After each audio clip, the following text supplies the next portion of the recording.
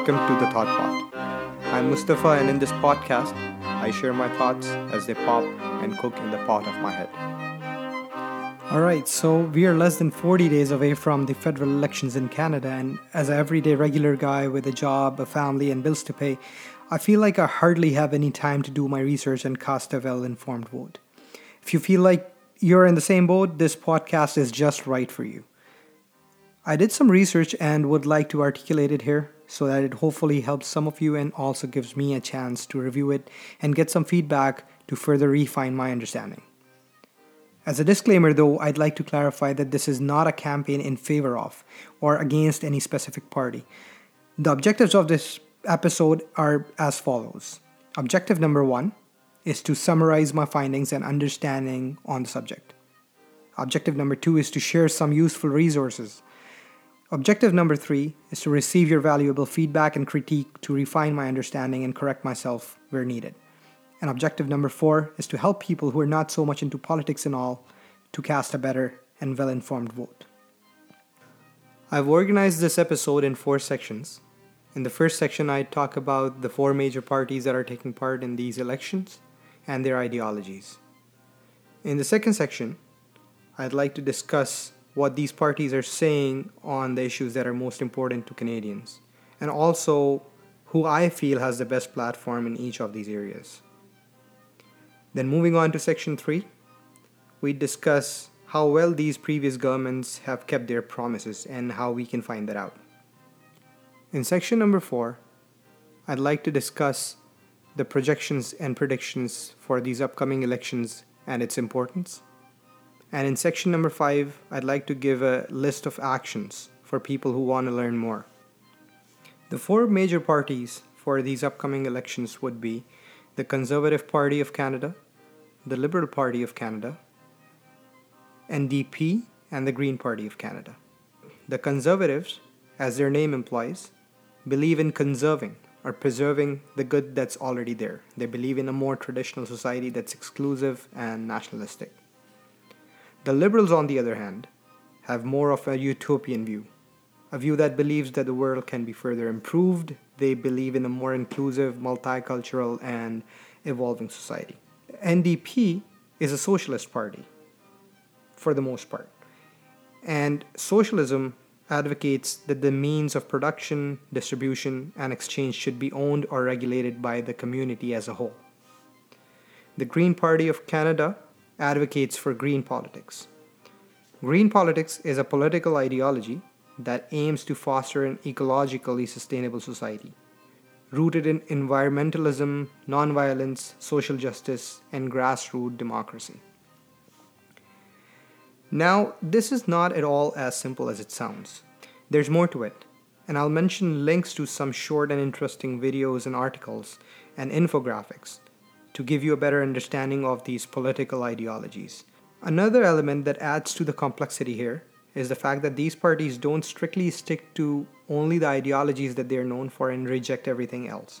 For example, it'd be wrong to say that conservatives are not inclusive at all. Similarly, even though the healthcare system is based on a socialist ideology, the liberals and conservatives don't necessarily abhor it. In a nutshell, these ideologies give you an idea of which area would receive the most attention from a party and where the priorities lie. So, do you know where you stand on the political spectrum? Are you a conservative, a socialist, a liberal, or do you follow green politics? The political compass is a great tool to help you find that out. Even if you're sure about your political ideology, I recommend you take this quiz. It's fun and it takes about only 15 minutes to answer all the questions, and it plots you on a quadrant where the horizontal axis represents the economic ideologies and the vertical represents the social ideologies. The website also shows you the political parties plotted on the same quadrant. So you don't only get to see which party you stand closest with, but you also get to see who could be your second or third best option. Now, why would you be looking for a second best option or a third best option? Because an important consideration is how well you fit in within the party's supporter base, regardless of your support for the party's ideology. Let's take an example on the issue of immigration. Andrew Scheer, the leader of the Conservatives, said in a speech on May 18th, 2019, and I quote here, "With each passing day, Justin Trudeau and the Liberals undermine Canada's proud legacy of immigration. They have managed to undermine the long-standing consensus that immigration is indeed a positive thing for this country." Now, if someone solely relies on this statement, they'd conclude that Scheer and the Conservatives are pro-immigration and Trudeau is anti-immigration. However, a recent survey shows that on a question of whether immigration levels were too high, 75% of the Liberal voters and 70% of the NDP supporters disagreed. But when the same question was asked to the Conservative supporters, just 44% of them disagreed, which makes a case for the immigrant communities, making more than 20% of Canada's population, to steer away from the Conservatives. I hope you get the point. If you ask me, how welcome you feel within a community often trumps how well your political or social ideology aligns with their values. So you can be someone with religious and conservative values, however, being a person from a minority, you'd most likely end up in a liberal rally that welcomes everybody instead of joining a rally of Trump supporters, despite their conservative values or religious values. This will also give you an opportunity to question and evaluate your ideology and values, which is crucial to your growth and the society's growth. There's also some interesting research done on how liberals and conservatives are different psychologically, and I will be sharing a link to that as well in the show notes. Because you probably wouldn't want to vote for a party whose mindset and psychology does not resonate so much with you. Okay, so you've used the political compass, you know which party you align best with. It's still a good idea to look at the platforms of these parties, because your favorite party may not be proposing what you'd expect them or what you would want them to propose. And there's a good chance a review of their platforms might change your mind and might change your point of view. Where do you go for that now? You can go to each party's official website. However, since that's a little too time consuming, I'd recommend the Maclean's Guide to Party Platforms and also the BNN Guide to Party Platforms. I'd be including a link to that as well in my show notes. Now, the list of these areas where these parties are offering different policies, different proposals, different promises is a big list. So you might want to focus on areas that are most important to you. A CBC poll revealed that healthcare, cost of living, and climate change are the top issues for Canadians right now. So let's talk about that. But before I get into it, I want to remind you that this is not a deep dive into each of these areas, or even a thorough analysis of the policies and their impact, but a high-level overview along with my opinion based on the party platform trackers to get you started and take you from a clueless or a less informed you to a better informed you. I want to start with Indigenous affairs out of my respect for these communities and my belief that we owe them a lot. Liberals and NDP are promising to implement the United Nations Declaration on the Rights of Indigenous People. It's a declaration that defines the individual and collective rights of Indigenous people, including their ownership, rights to cultural and ceremonial expression, identity, language, employment, health, education, and other issues. In 2016, a Bill C-262 was introduced by the NDP as a private member's bill, which asked that the laws of Canada are in harmony with the United Nations Declaration on the Rights of Indigenous People. However, unfortunately, it was stalled during the Senate committee review stage by the Conservatives. NDP, on top of implementing the UNDRIP, is also promising to introduce Indigenous Peoples Day as a national holiday. Before you come to a conclusion, let me read you an interesting piece of news, a link to which will be shared in the show notes. So this happened sometime between 2005 and 2010 when the Conservatives were in the government. And the news reads, CSIC and the RCMP classify some animal rights, environmental and Aboriginal activists alongside terrorists that pose a threat to national security, reveal documents obtained by 2 Canadian academics. Please do check out the link and read the full story. So the point is, if you care about the Indigenous affairs or the environment, you probably want to vote for someone who's not going to put you behind bars or on a watch list. So the way I see it, in this case of Indigenous affairs, the NDP is the winner and the Liberals would be the runner-ups. The most important issue for a lot of Canadians is the cost of living, which factors in things like taxes, housing, childcare, retirement. So let's look at some of the highlights of different party platforms regarding these issues. When it comes to taxes, the Conservatives are saying they'll effectively remove federal portion of income tax from EI maternity and EI parental benefits, providing a non-refundable tax credit of 15% for any income earned under these two programs. According to their website, a person who earns around 50,000 would save around 4,000 per year because of this. They're also saying that they'll remove the GST part from the home heating and energy bills.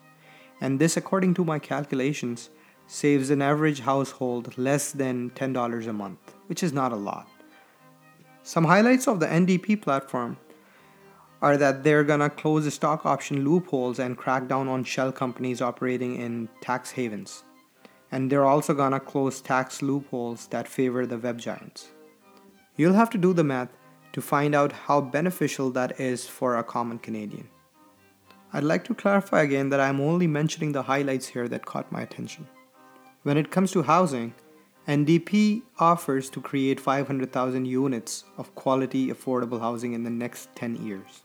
Now, how much of their promise they can keep, that's up to you to figure out. Do your deep dives and do your research. But looking at the home buyers that are struggling with their first purchases and whatnot, I would say this sounds pretty heavy. The Greens are promising a national housing strategy, and they're also offering something interesting, which is matching the younger Canadians with seniors who are able to and who are willing to share their homes. Let's talk about childcare now. So the NDP is saying they'll invest $1 billion in affordable childcare in 2020, with plans to grow that investment annually. That again sounds pretty heavy, at least on the books.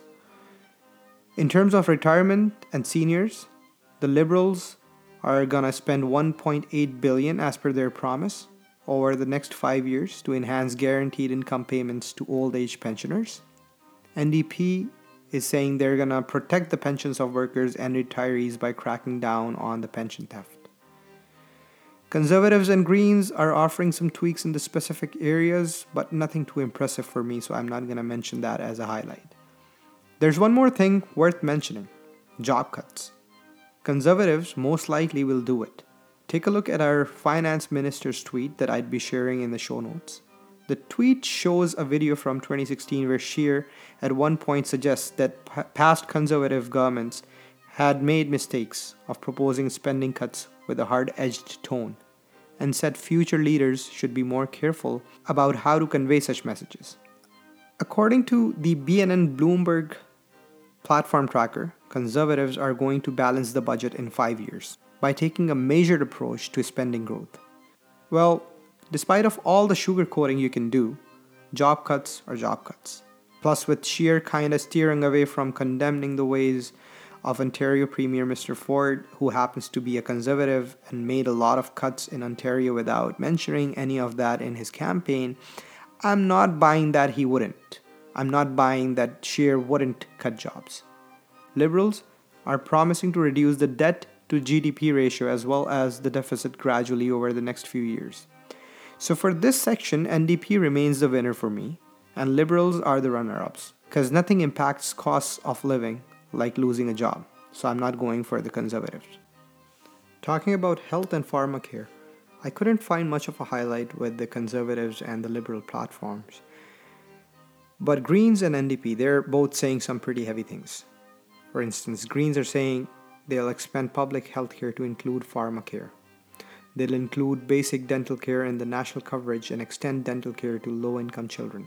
They're also going to create a national pharmacare program that provides universal public comprehensive coverage to everyone in Canada by 2020. Now, they're both being pretty heavy on this, and I like the sound of it. So I'm gonna say there's a tie between NDP and Greens being winners. Or you can pick one based on your own personal preference. Last but not least, I want to talk about climate change and what it's about. and I'm going to keep it short and simple and make my point on why you should be concerned about this. To understand this, you can find a lot of material online. I'm also going to share some links in the show notes. So mostly climate change is about the Earth's temperature increase, and 97% of the scientist community believes that it's caused by human activity. Since the Industrial Revolution, we've come a long way and we developed a lot of technology. But with it, what we also did was we increased our consumption of the natural resources, which in turn causes an increase in the greenhouse gases. So what are greenhouse gases? In simple terms, the greenhouse gases are the gases that have the ability to trap temperature in them, which means the heat remains within the environment of the world, and so the temperature of the earth increases. This increase in Earth's temperature causes issues like floods because it melts the glaciers at a much higher rate. It also causes other issues like damaging the ocean's food web, etc., etc. So what can we do about it? Because as I discussed, 97% of the scientist community agrees that it's being caused by human activity. So you and I have to work together. We have to reuse, reduce, recycle. We can eat more veggies and less meat. And we can always turn off our electronic devices when we're not using them. So let's please start doing that from today. Now let's see what the parties are saying in the climate change department. The Liberals are going to ban single-use plastic by 2021, and they're also going to offer incentives on purchase of electric vehicles. NDP is offering the same along with a few more points. The Greens are saying some pretty heavy things here. Of course, they're Greens, so they have to. They're going to reduce the greenhouse gas emissions by 60% by 2030 and bring it down to zero by 2050. They're going to end all fossil fuel industry subsidies. They're going to phase out coal-fired electricity, and they're going to launch a tree planting initiative in Canada's hinterlands and urban centers. Now that's pretty awesome. At least that sounds pretty awesome, let me put it that way. So what do you think the Conservatives are saying here? Remember, these are the guys who label some of the environmental activists as the extremists and terrorists and a threat to national security. They're going to repeal Bill C-69, which essentially will give more power and freedom to corporations than environmental activists or communities. They're also going to end Bill C-48, which bans oil tankers that are carrying more than a certain amount of crude oil. Now, I leave that up to you to figure out how environmental friendly that is. I'm sure some of your conservative friends would give you really good arguments. Okay, so we now know what the parties are saying, and you and I have some liking or disliking for their plans. But how do we know if they'll keep their promises? There's a nice online resource called the Promise Tracker that I have shared in the show notes. It keeps track of the promises made by governments. You will see there, for example, that the Trudeau government has kept around 90% of their promises and broken less than 10%. And if you compare it to the Harper government, you would see they broke 15% of their promises. Now, this by no means can conclusively tell you which is better because of various reasons. For example, if you break it down in fully kept promises and partially kept promises, Harper is a winner on fully kept promises. Then you can break it down in terms of the policy area. You can say that the leader of your choice broke promises only in the areas of least importance to you, so you don't care much.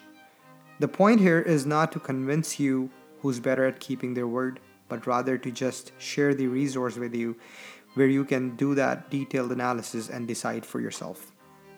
Another online resource that'll come in handy is the election poll tracker, which tells you what the probability of each party is for winning the elections. And what I see there at the moment is that NDP and Greens are lagging far behind the Conservatives and the Liberals, and it's very unlikely that their campaigns in the remaining 30-ish days can bring them even close to the Liberals or Conservatives, which means the real competition is between the Liberals and the Conservatives. So we can surely still vote for NDP or Greens if they're our favorite parties. However, that will only help them becoming a better opposition at best, which could result in the win of the worst of the two main competitors. I'm not trying to suggest which one of them is worse. Your worst can be different than my worst. but we gotta think smart here.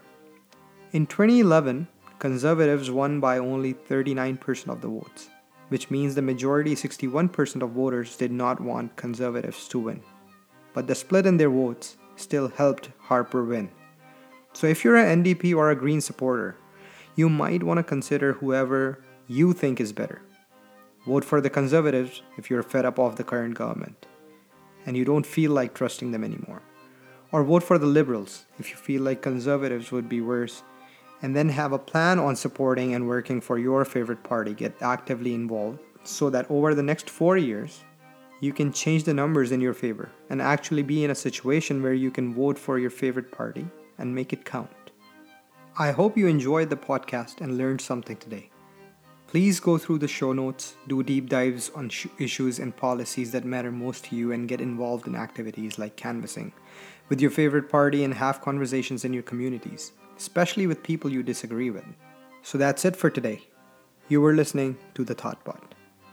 Please subscribe, leave a review, and share it with your families, friends, and networks. Tell me what you didn't like and what you disagree with. As I like to say it, let's share some thoughts and stir the pot. Catch you later. Goodbye.